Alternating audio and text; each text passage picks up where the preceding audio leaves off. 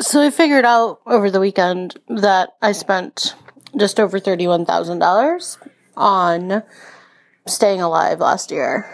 Like, that's what it cost me, just like hospital bills, medications, premiums, co-pays, all of that. And that was not including like all of the money that I had to spend on like getting help around the house, which was very expensive. Like having things like groceries delivered, like the cost of me being okay last year was astronomical. Like, it was really hard for me to see those numbers. Like, I was doing my taxes, which is why I was figuring that out.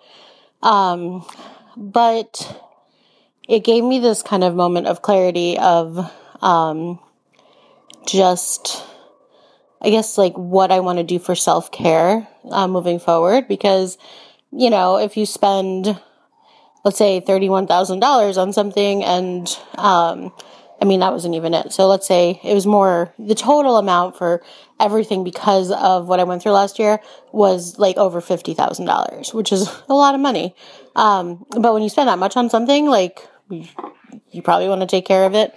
So I thought today, like, what am I going to do to, for self-care, like this year? I mean, like moving forward and as I get better. And there's a lot that I feel a little overwhelmed with because at the same time, like, I still can't move. Like, I still can't really leave the house very much. Like, there's just a lot to kind of figure out logistically.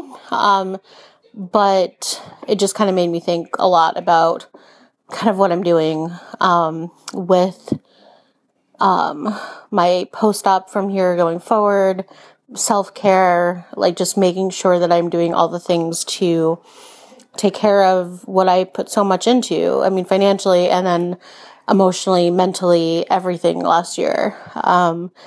Because I'm still here and hopefully I'll be here for a little bit longer. So, yeah, anyway, so that's what I've been thinking about today. And I think I'm going to do some self-care posts